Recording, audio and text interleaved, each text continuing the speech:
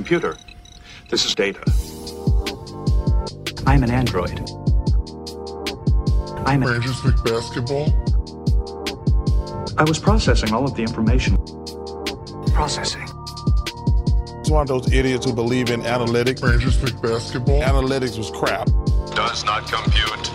Just because you got good stats doesn't mean you're a good team. All right, hello everyone, and welcome to the latest, I was about to say Basketball Index, Lakers Exceptionalism Podcast. I am your host, Tim, you know me as Crangers McBasketball on Twitter, and we are joined by a very special guest, Mike Garcia at Canyon Driver. This, I believe, is still the handle on Twitter. You probably know him. I mean, we've had him on before. He's been in the Lakers Twitter world for a while. I remember meeting Mike back in Vegas at Summer League and just sitting down watching games, and I'm like, oh, that boy nice. And Mike's like, that guy's 6'4" and he can jump this high, and this is what his mother's maiden name is, and like he just knew everything about every prospect. So right now is the perfect time to bring him on. We got the draft coming up. If you listen to any other Lakers podcast, you also know him because he's been on all of them. So we're gonna try to mix it up a little bit, be laid back, ask some different questions. But Mike, how you doing? Are you getting there? Are you excited for draft day at this point, or are you just ready to go to bed? No, I'm still excited about draft day. The best thing about it is how mysterious it's going to be. There's not a lot of guys that are pigeonholed between 25 to 30. There's a wide variance where guys could go from 20 all the way down to 40. Same thing for the later half. And it's a whole mystery box of how those guys are going to land. So it'll be interesting how to see that pans out. Absolutely. And so you've been doing this for a bit. Do you prefer years like this where there is that wide variance and you have to be prepped for a bunch of dudes? Or do you like it where it's Lakers are picking third or fifth or second, and I need to look at 5 to 7 guys and dig real deep? Do you have a preference just from your perspective? Chaos is a ladder, man. I said that to my fiance today. So what I usually do is I'll make a draft list of guys, generally about 40, 45 guys of the ones that I think are most likely to make the league, and then just cross off the names right at the top, kind of go in order. So regardless of what the draft position actually is, it's still the guy remaining on the list. Now, I expect different teams to have different boards because they might trust their development team well, or they have a specific offense that they want to run. So they'll line it up for a specific prospect, but I'm just looking for guys to make the league. So in that sense, it makes it easier. Okay. And from your perspective, thinking about the Lakers with their draft board and how they may be putting things together, how would you, what would you imagine their mindset is in terms of their internal development and, maybe specific offense, or what are the needs you'd say from them? Maybe not a specific player, a specific type of player, but what would their general priorities be going into this draft, do you think? Shooting has to be the priority, right? I mean, gravity, you need to pull players into the paint. You need to pull them out of the paint. You need to make all the space in between. You need to open up all the lanes. And you can create greater rim gravity by having guys being able to attack the basket, not just dump it in the post, right? Right. So I think the Lakers are aware of how important shooting actually is, especially for a team built around LeBron and AD, who are at the rim constantly. So that's one of the key areas of focus. And then the other part is kind of being mindful of the kind of defenders these guys are while limiting their foul trouble and being able to affect the game in one specific position really well, or just being defensively versatile between 2 or 3 positions, depending on how the matchups kind of work out. So between those two critical things, really, I think that's what they're looking for. Okay, that sounds about right. If they're thinking that, I think we'll be happy because that's definitely what this team needs. Now, looking at this draft class and comparing it with prior ones, maybe projecting forward to future ones, does it stack up? Is it a good class? Is it a bad class? Is it a front-loaded class? Is it a deep class? And then are there specific positions that you'd see, maybe this is a strong center class or a weak point guard class? What stands out to you as we're trying to calibrate? Because maybe, an early second round shooting guard this year is going to be worse than an early second round shooting guard from last year. So the thing I've noticed let's just start with recent NBA drafts. I think draft classes have just generally gotten deeper, where the classes go 60 picks. You have your 300 plus guys that declare, but you'll usually find 2 to 5 guys that go undrafted for whatever reason. And it'll be one of those things where, like Austin or Joel Ayayi last year, I had them ranked and they were both picked up. Ayayi was well worth a shot. He played within a certain system. That didn't really work out as a Laker, but he played so well at the college level, you can't really ignore it. And then there was Austin, who has the motor and the physicality at a guard spot, and he was able to show his defensive ability with the shooting as well. And I look at the draft differently than other scouts. I think all scouts disagree at some level, but I had Austin as a first round rank because I don't really look at, oh, he's age 23, or he's a little bit thinner than any other guard, or maybe he should be bigger for his age, whatever that might be. Can he shoot? Yeah. Can he defend? Yeah. I mean, does he run offenses? Great. So that's how that kind of turns out. But with this specific class, this is the rare time I wish the Lakers had that mid-first to mid-second pick. There's a ton of wings in this draft specifically. And as I mentioned earlier, chaos is a letter. I can imagine guys getting drafted and stashed, or teams taking on more project type of players, quote unquote, and investing in them, while guys that could play more readily available, at least through my view, slip all the way down to that mid-first to mid-second round pick, and the Lakers would likely play that guy.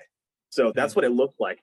Point guard class, not so great. I wish it was better. I trust more wings running the offense more than certain point guards. Center class, not bad, could be better, but there's a tons of 3s and 2s and a lot of stretch 4 types. So, I mean, I have certain guys ranked like 14th and 15th that are continuously ranked late first round, and like Marjon Beauchamp stands out to me the most.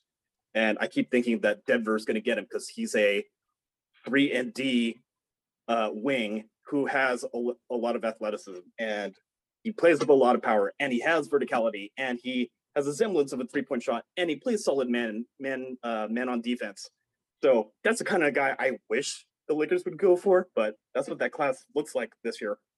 Interesting. Okay, so not a good class of point guards. I heard you say there are a lot of 3s, there are a lot of shooting guards, some stretch 4s. I like anytime I'm hearing that there's shooting available, because that's going to be a big thing for this team. And you mentioned the age piece with Austin Reeves, and I think the Lakers are in not a unique position, but they're one of the teams in a position where like they have roster spots available, they have minutes available, and they need guys who can just play. And how much upside he has 5-8 years from now shouldn't be as important to them as it might be for other teams based on what they're trying to do short term. And I can understand how that might, play to their advantage in certain ways, because there may be guys that, like you mentioned, are getting passed up by teams looking for those projects. When we're looking at where the Lakers might be buying into the second round, we've heard that they're interested. They've said they're interested. How high in that second round is there any particular drop off you think at any certain point? Like if they get like a almost, last 10 picks or middle second round, early second round, is there any particular spot you'd really, really be wanting to get into? Obviously the earlier the better, but does it flatten out, drop off at certain points? According to my general draft list, and I'll post it on Twitter again, but once it gets around, say, 35 to 40, I think there's a little bit of a drop off. Now, I have guys ranked around that 35 to 40 range that in community mock drafts on Twitter that I participate in, they're continuously marked as late second round or undrafted guys. Well, I value certain things more than others, right? I don't care about the age so much, or maybe not as much on the athletic part. Just do they have the skill set? And that's usually what I'm looking for, so I'll rank them higher. But that 40 mark is generally where it's at. And as I mentioned earlier, that 20 to 40 range, there's like 10 to 15 wings just within that general draft range that I'd be like, oh man, the Lakers got a great guy. So nice. That's where the cutoff is for sure. Okay, awesome. Now let's think about what kinds of roles the Lakers could be looking for. I'll start with maybe a stretch big, a stretch 5, because I think having someone that could do some of that rim protection defensively, but stretch the 4 offensively would allow Anthony Davis spacing on offense to play in the post, or spacing for guys to drive, while on the defensive end, allow AD to slot more into that kind of helper position he's excelled in the past, rather than being the center involved in the action and then not being able to use his skills rotating and as a secondary defender. What guys within that general archetype or role of player do you see that have caught your eye? So one of them is Christian Coloco from Arizona. He's shown some range from that general area. He's shown some rim protection and basically is more of a rim threat than a three-point threat.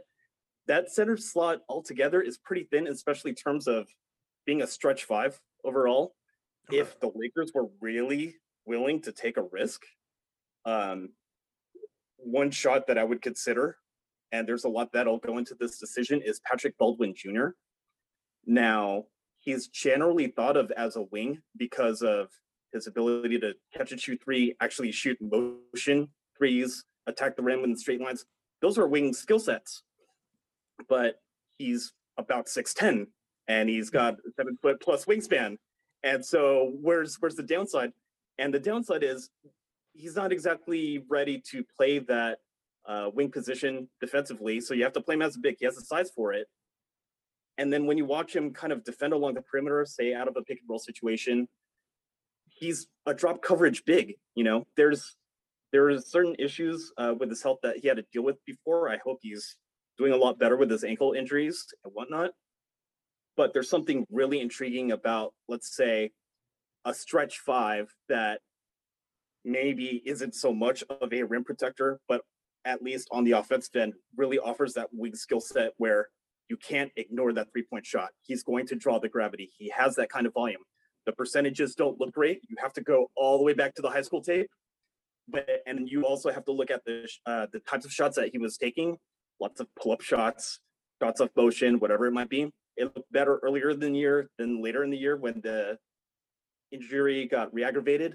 But that's a big risk for the Lakers. And, you know, if they were willing to take it, I'd be shocked. But he was considered a top-tier prospect out of high school. So if we're looking for that specific archetype, that's what I would look for first, especially in terms of focusing on shooting from the 5 spot. Gotcha. Is Baldwin someone who you think could slip to being an undrafted guy? If so, I would imagine you're much more willing to take that risk. Or is he someone you'd have to lock into with a draft pick? I think you still have to draft him. There's a weird part where there's this COVID season and player development got stunted for a lot of guys. And so there's this weird part where usually you have continuous development year to year to year. And all of a sudden there's this kind of break of basketball games, and not everybody develops in the same rate, especially when, you know, seasons get interrupted.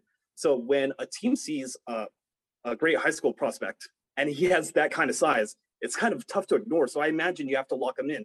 Now, first round pick, that's a risk that NBA teams will have to take.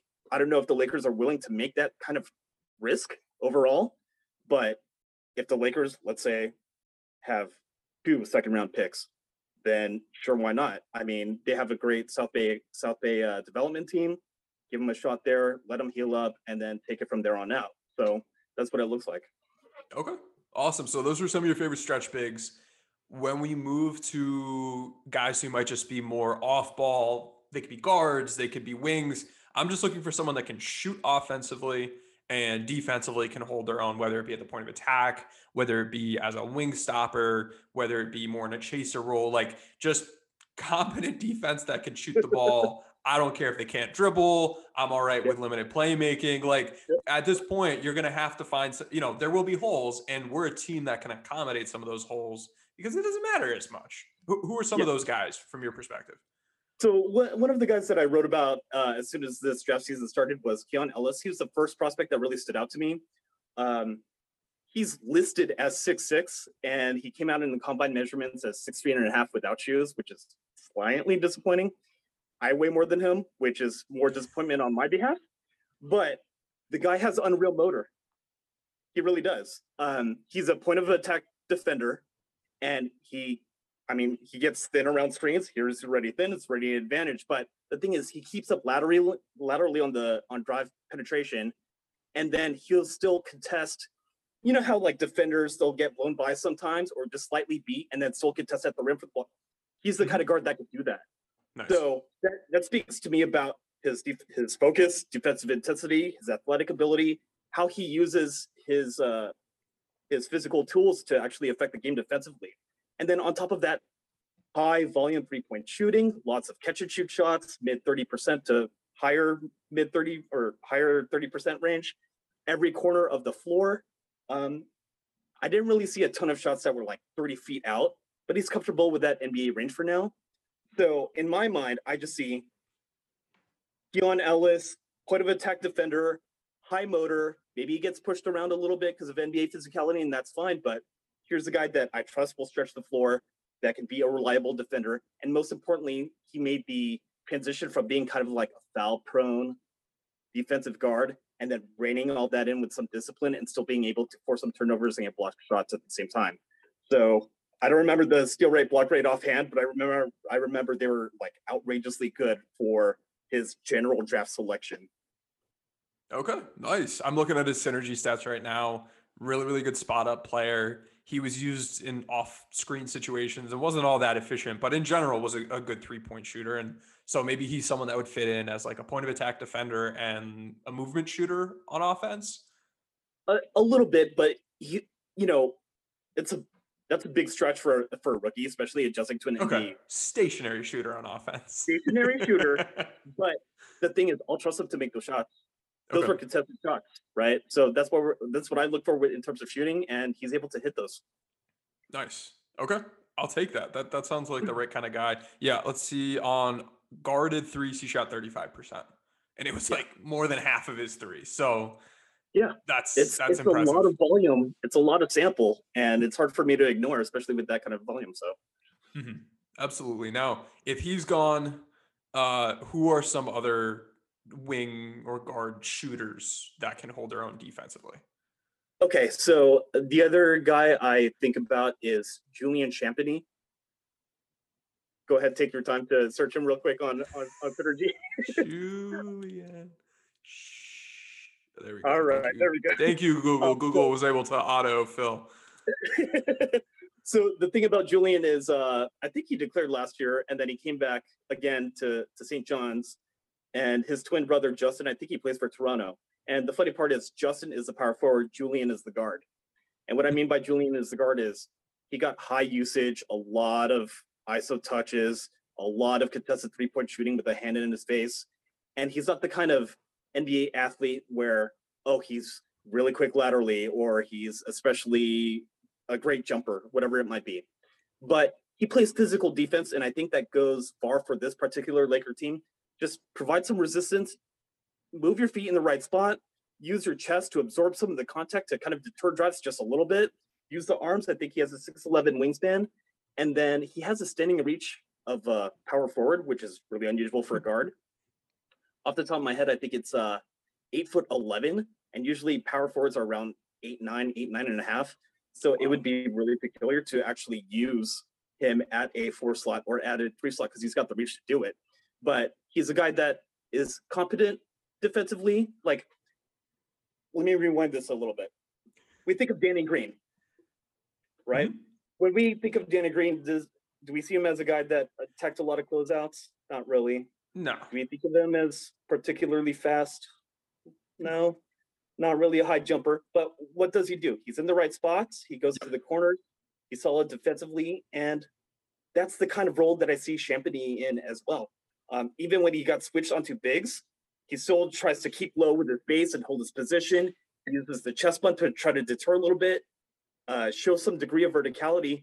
And, I don't speak as highly or glowingly of his athleticism compared to like someone like Keon Ellis, but the steal rate and block rate is still there.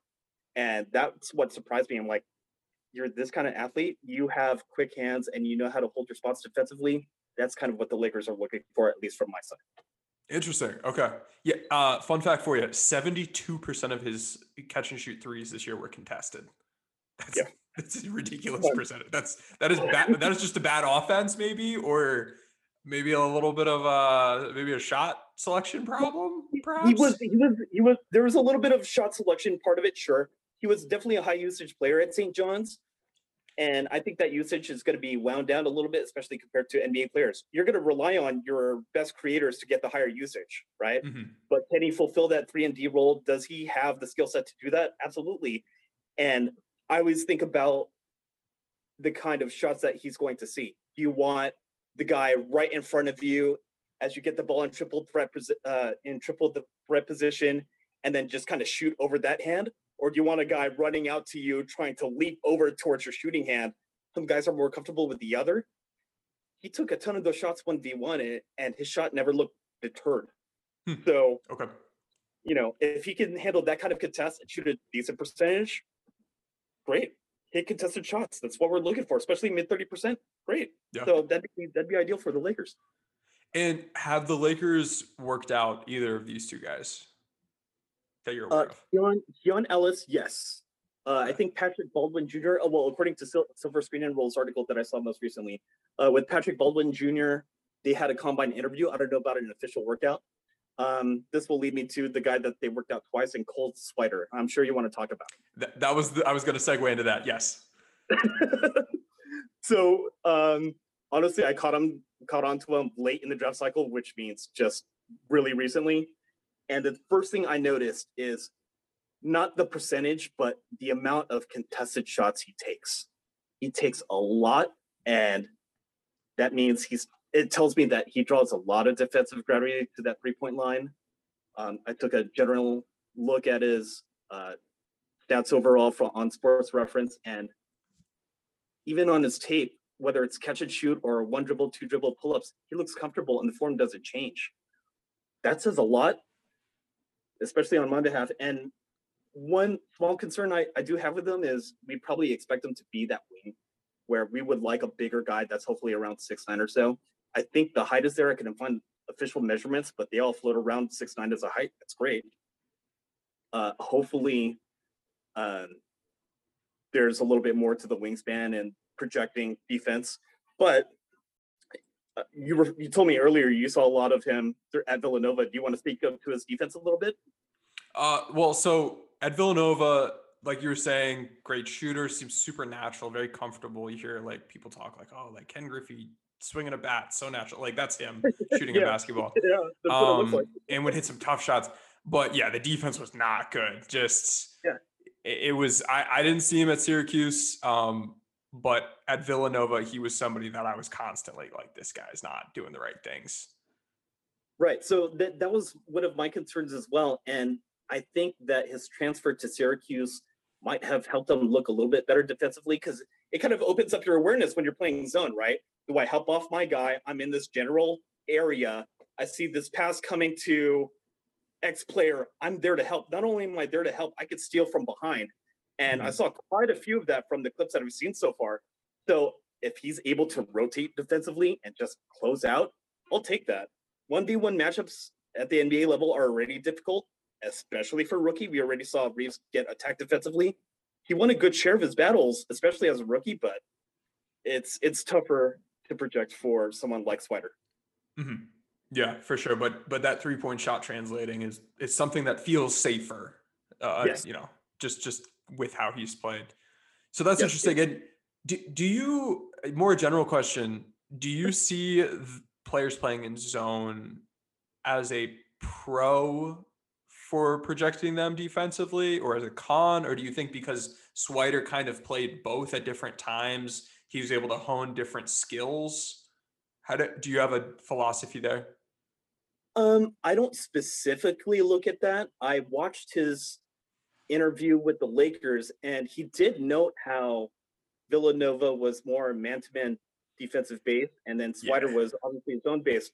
And the quick look on Sports Reference is how his steal and block percentages jumped, and it gives me an idea like, okay, maybe it's tough for me to handle a man assignment, but if I'm able to have awareness of my teammate and other players on the floor, what else can I do affect defensively off ball instead of, this is a point of attack guy, or I'm going to get attacked from this side of the court from a wing. How will I handle it?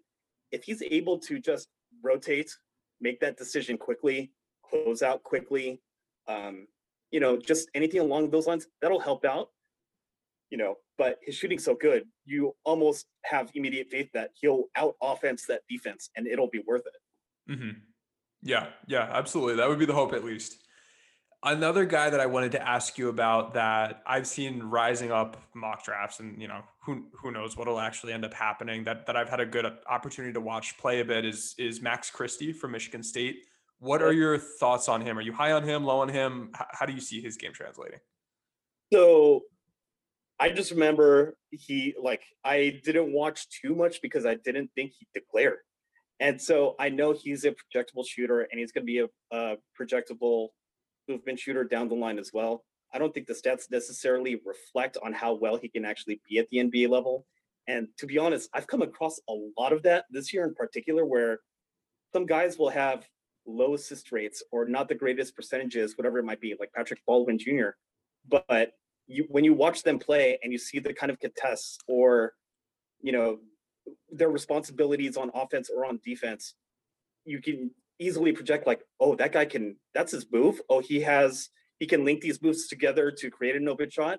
That's great. I think in Max Christie, you're going to get some of that, at least from a statistical point of view. So it wouldn't surprise me if he ended up late first or early second, whatever it might be. I just think right now, specifically for the Lakers, they're probably going to prioritize defense a little bit more, or especially in terms of physicality and just being at a certain level of competence to hold down defensively at a certain position. Yeah, I'm glad you mentioned like the system thing. I know for Michigan State, like they'll let their wings attack a little bit, but it's often just like get it back to the point guard, give it back to Tyson Walker, give it back to AJ Hogarth. Let that Michigan State point guards also always have like super high assist rates, and like it seems like everyone else's are deflated, but I haven't looked at the data, but that's what it just feels like watching them play. They try something, doesn't work, get it back to the point guard and let them figure out what the hell's next. So last, I want to get into, I think you've given us a couple names to keep an eye out for, and we can at the end shout out the other podcast people should be cramming before the draft that you've appeared on, so they can get, build up that list of guys. I wanted to ask you, are there any players that within the Lakers kind of range of picking you are much higher than consensus on or much lower than consensus on that you haven't mentioned already that would be notable in one way or the other? So one of the players that I wrote about last week on Lakers Draft on my Substack is Jabari Walker. And he came out as a mid 30% 3-point shooter. I think it's majority catch and shoot, which is fine.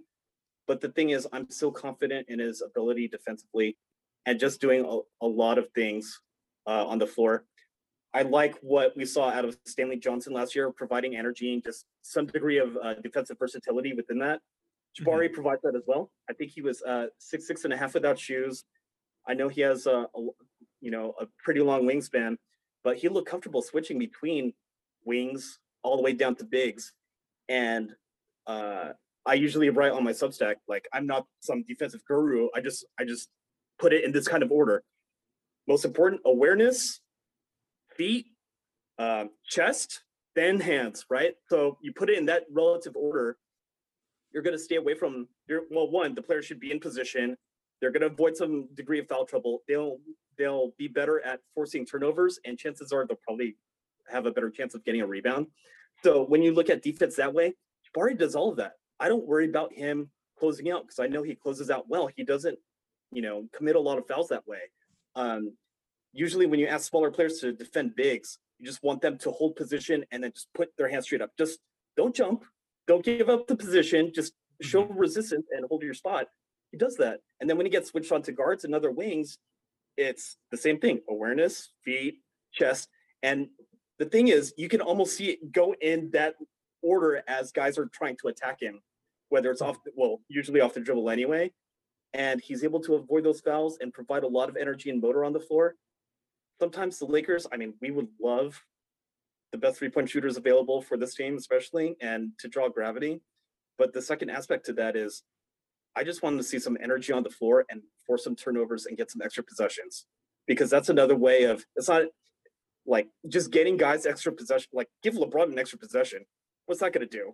Right. I would find it more disheartening for guys crashing the boards on the offensive glass and just be like, oh, dude, I got to deal with AD and LeBron again, like on this offensive set with 14 seconds on the clock. So there's an element to that.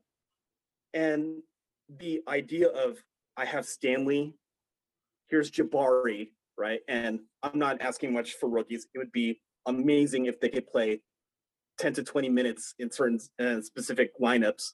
But Stanley, Jabari, and then have Reeves, 3 high motor defensive capable guys on the floor next to AD and LeBron. I will happily run with that for 6-minute stretches of a game and then see what happens. Because something tells me there's going to be a lot more positive outcome out of it. Awesome.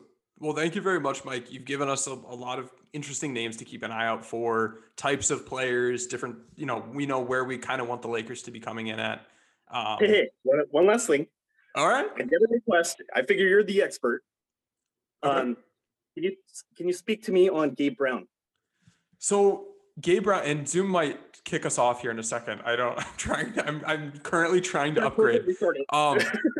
So Gabe Brown, I like him as a shooter. I don't like him once he puts the ball on the floor, which hurt him at Michigan State.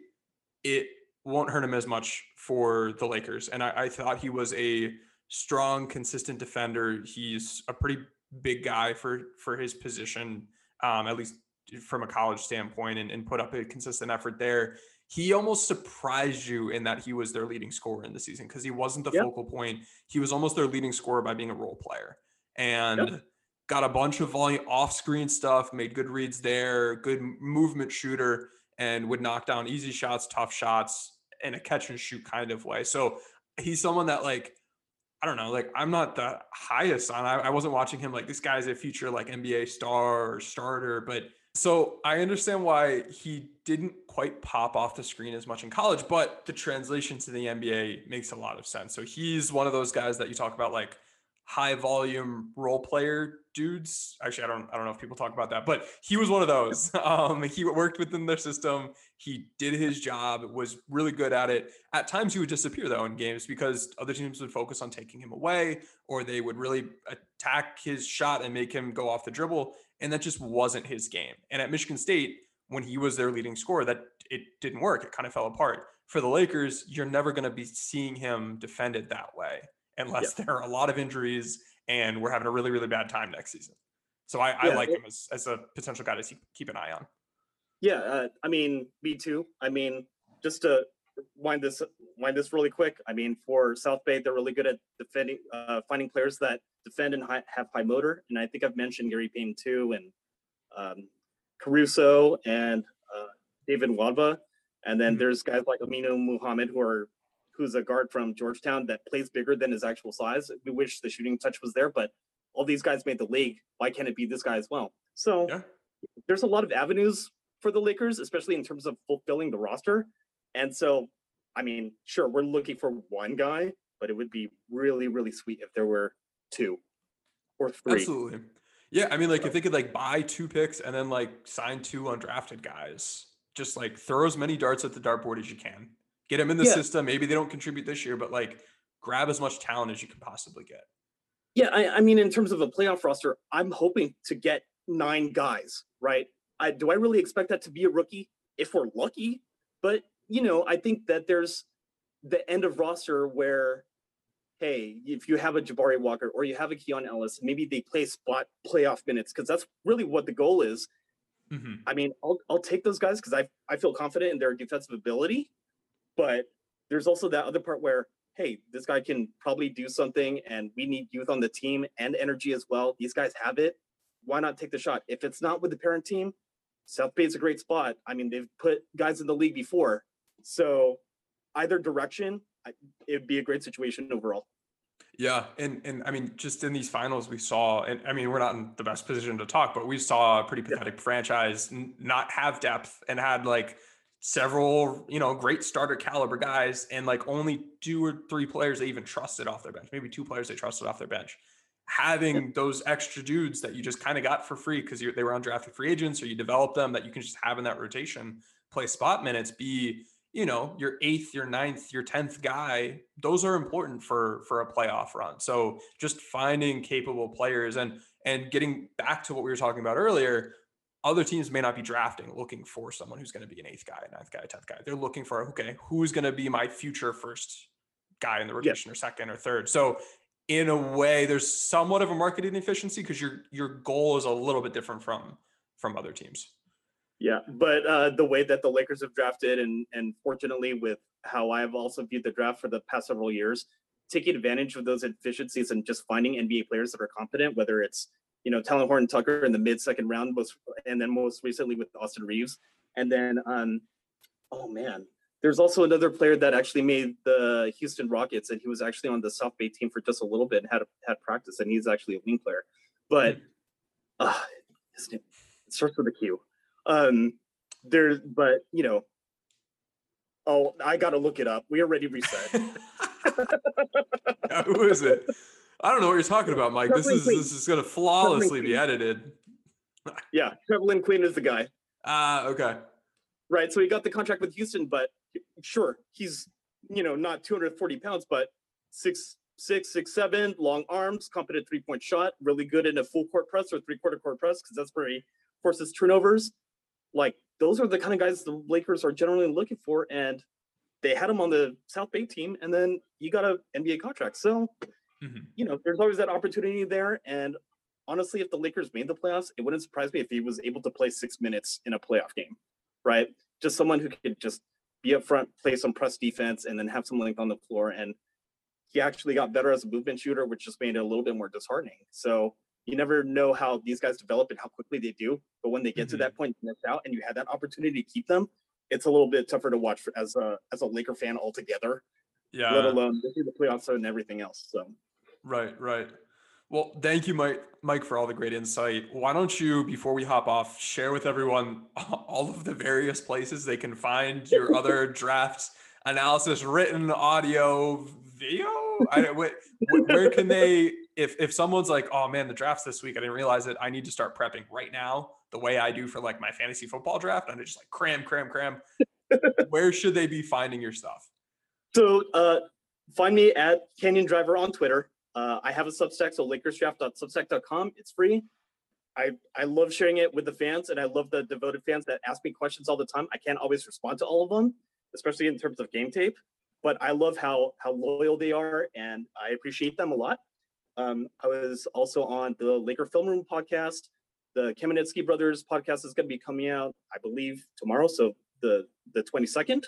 And then Silver Screen and Roll with Jacob Rude. We had another just chill draft workout session with that whole thing. And I think I was talking about Keon Ellis and David Roddy back then too. And Keon Ellis is someone that is an archetype that we can relate to and we understand. David Roddy would be a whole different discussion altogether, but I'd be really interested on what your thoughts on him, but we'll save it for Twitter. I love it. I love that you're teasing other podcast appearances that you're making. This is great. This is great stuff, Mike. Go follow him on Twitter. Excellent insight. Go follow his Substack. Just constant great stream of draft information. And he's like the Lakers draft guy. And it's awesome to have him part of the community and get that insight, that perspective. Always know someone who will know everybody's wingspan in the room. So thank you again, Mike. This is going out public to everyone, but if you want to join the Lakers Exceptionalism podcast Discord, where we'll continue discussion and talk prospects, and some of the questions I asked today were from people in there, planting questions. And Mike, you're in there. I don't know when you've been in there most recently, but I know like Harrison's in there, and there's some other folks that like hop in and out.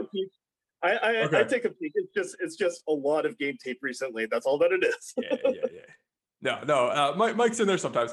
I think Raj was in there for a bit. I don't know. They're different Lakers Twitter people, but like just great community, and we'll continue having a great off season. We're doing our team for a day thing where we look at like today who did we do today? Let me pull it up. We did Phoenix, Utah, Cleveland, and Atlanta, I think, where we said, okay, we're the Hawks. What are we doing with our own free agents? Do we do we play what do we think this play option will do? Are we, getting rid of this guy on a team option? Do we guarantee that guy's deal? How much are we willing to offer this player, whatever, who are we letting walk? And what do we need? And after we go through every team, we know how much spending power they have and who they need. And then once we have that for 30 teams, we can, understand, all right, well, if the Lakers need a wing, can they go after Nick Batum? Can they go after Otto Porter Jr.? Or will it be some disappointing guy that nobody's going to be really happy about? Like what, being able to better calibrate. So check that out. You can get in the Discord just by sending a 5-star review of the podcast to me, Tom, or the Lakers Sex Pod Twitter account, which I do not run. I like to make that point because it interacts with me, and I don't want people to think I'm just like talking to myself. So get in on that action. Thank you everyone in there for supporting us. Thank you again, Mike, for joining. We will see you next time. I'm Mark Chapman. Welcome to the Planet Premier League podcast. Each week, Cesc Fabregas, Nader Manua and myself talk all things Premier League. As a player, you don't have time to talk. No. You don't have time to make a plan. You just need to deal with wave after wave after wave. We watched Coach Carter and he said, afterwards, the game's just about doing this for your teammates. And I remember looking around halfway through the film and half the squad was asleep. Planet Premier League. Listen wherever you get your podcasts.